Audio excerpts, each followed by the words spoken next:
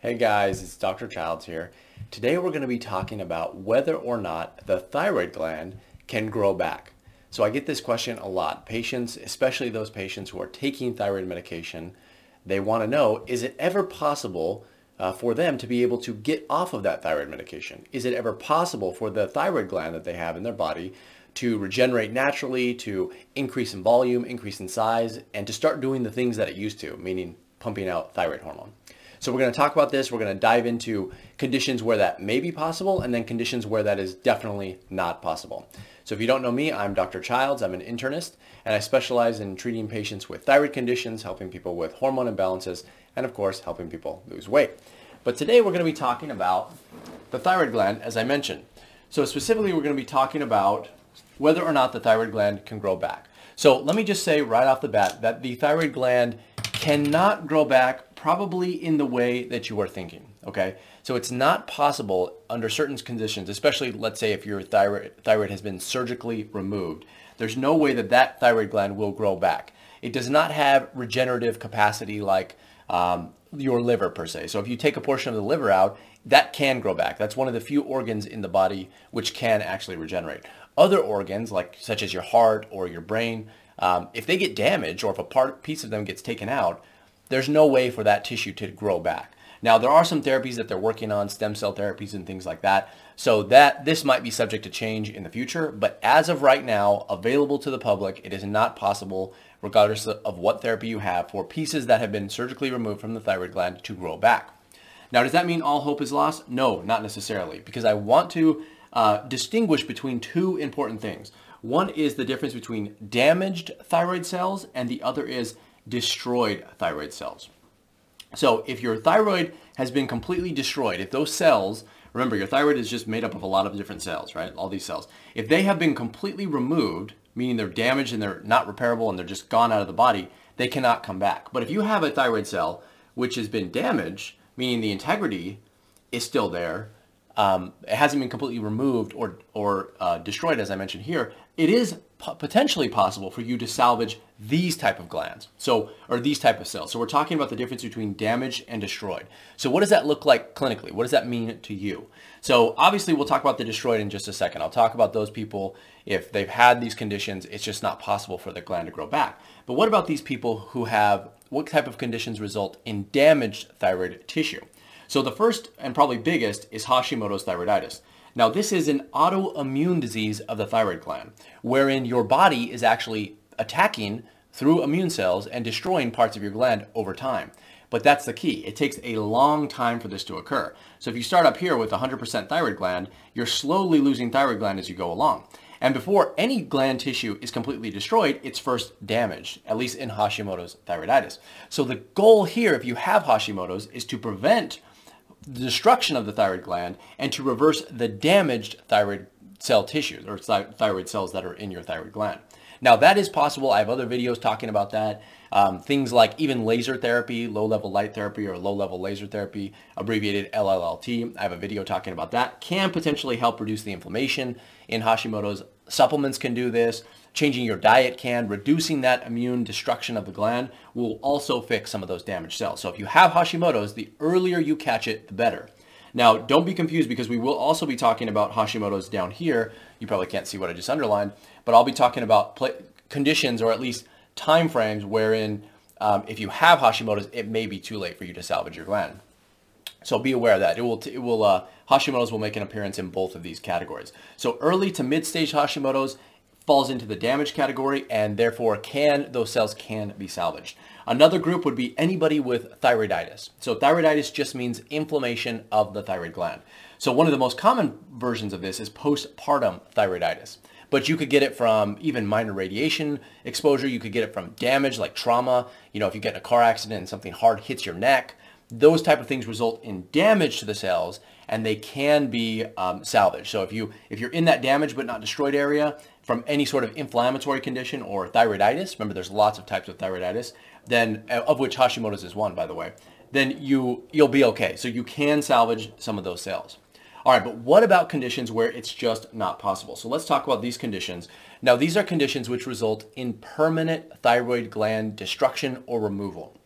And if you fall into any of these categories, it is not possible for you to regrow your thyroid gland. Now, that doesn't mean you can't feel better. Okay, so I don't want you to be depressed about the fact that your gland, is not going to come back. That doesn't mean you can't feel better. You can feel better if you do the right therapies, which take the place of what your thyroid gland is doing, namely the use of thyroid medication, the right types of thyroid medication, using natural therapy, supplements, diet, exercise, stress reduction, you name it. So you still can feel better, but it's always going to be harder if you fit into any of these categories down here, simply because of what's happened to the thyroid gland. No matter what, if the thyroid gland has been removed or destroyed, if you are counting on humans, meaning like doctors, to provide you with medications to try and match what the thyroid is doing, we're just not as good as the thyroid gland, okay? Whether you believe in a designer or evolution, both of those things are just superior to whatever man is capable of doing with thyroid medication. So it's never going to be the same, but you can still feel good. So what conditions am I talking about? Now, the first is thyroid surgery, which we call thyroidectomy. Okay, so if you are post-thyroidectomy, meaning your thyroid has been surgically removed or taken out of your body, then there's no way to get that thyroid gland to grow back. Now, what can happen is if you have a hemithyroidectomy, H-E-M-I, and then thyroidectomy. So that just means that half of your, or at least a portion of your thyroid gland has been removed.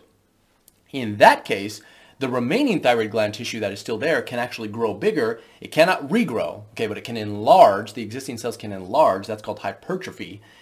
Those thyroid gland cells can enlarge and may take some of the place of the missing thyroid gland. But that's only if half or less really of your thyroid gland has been removed. If you have more than half of your thyroid gland, meaning more than 50% removed, you're going to need thyroid medication most likely. Okay, for most people, at least in my experience, they do a lot better in that.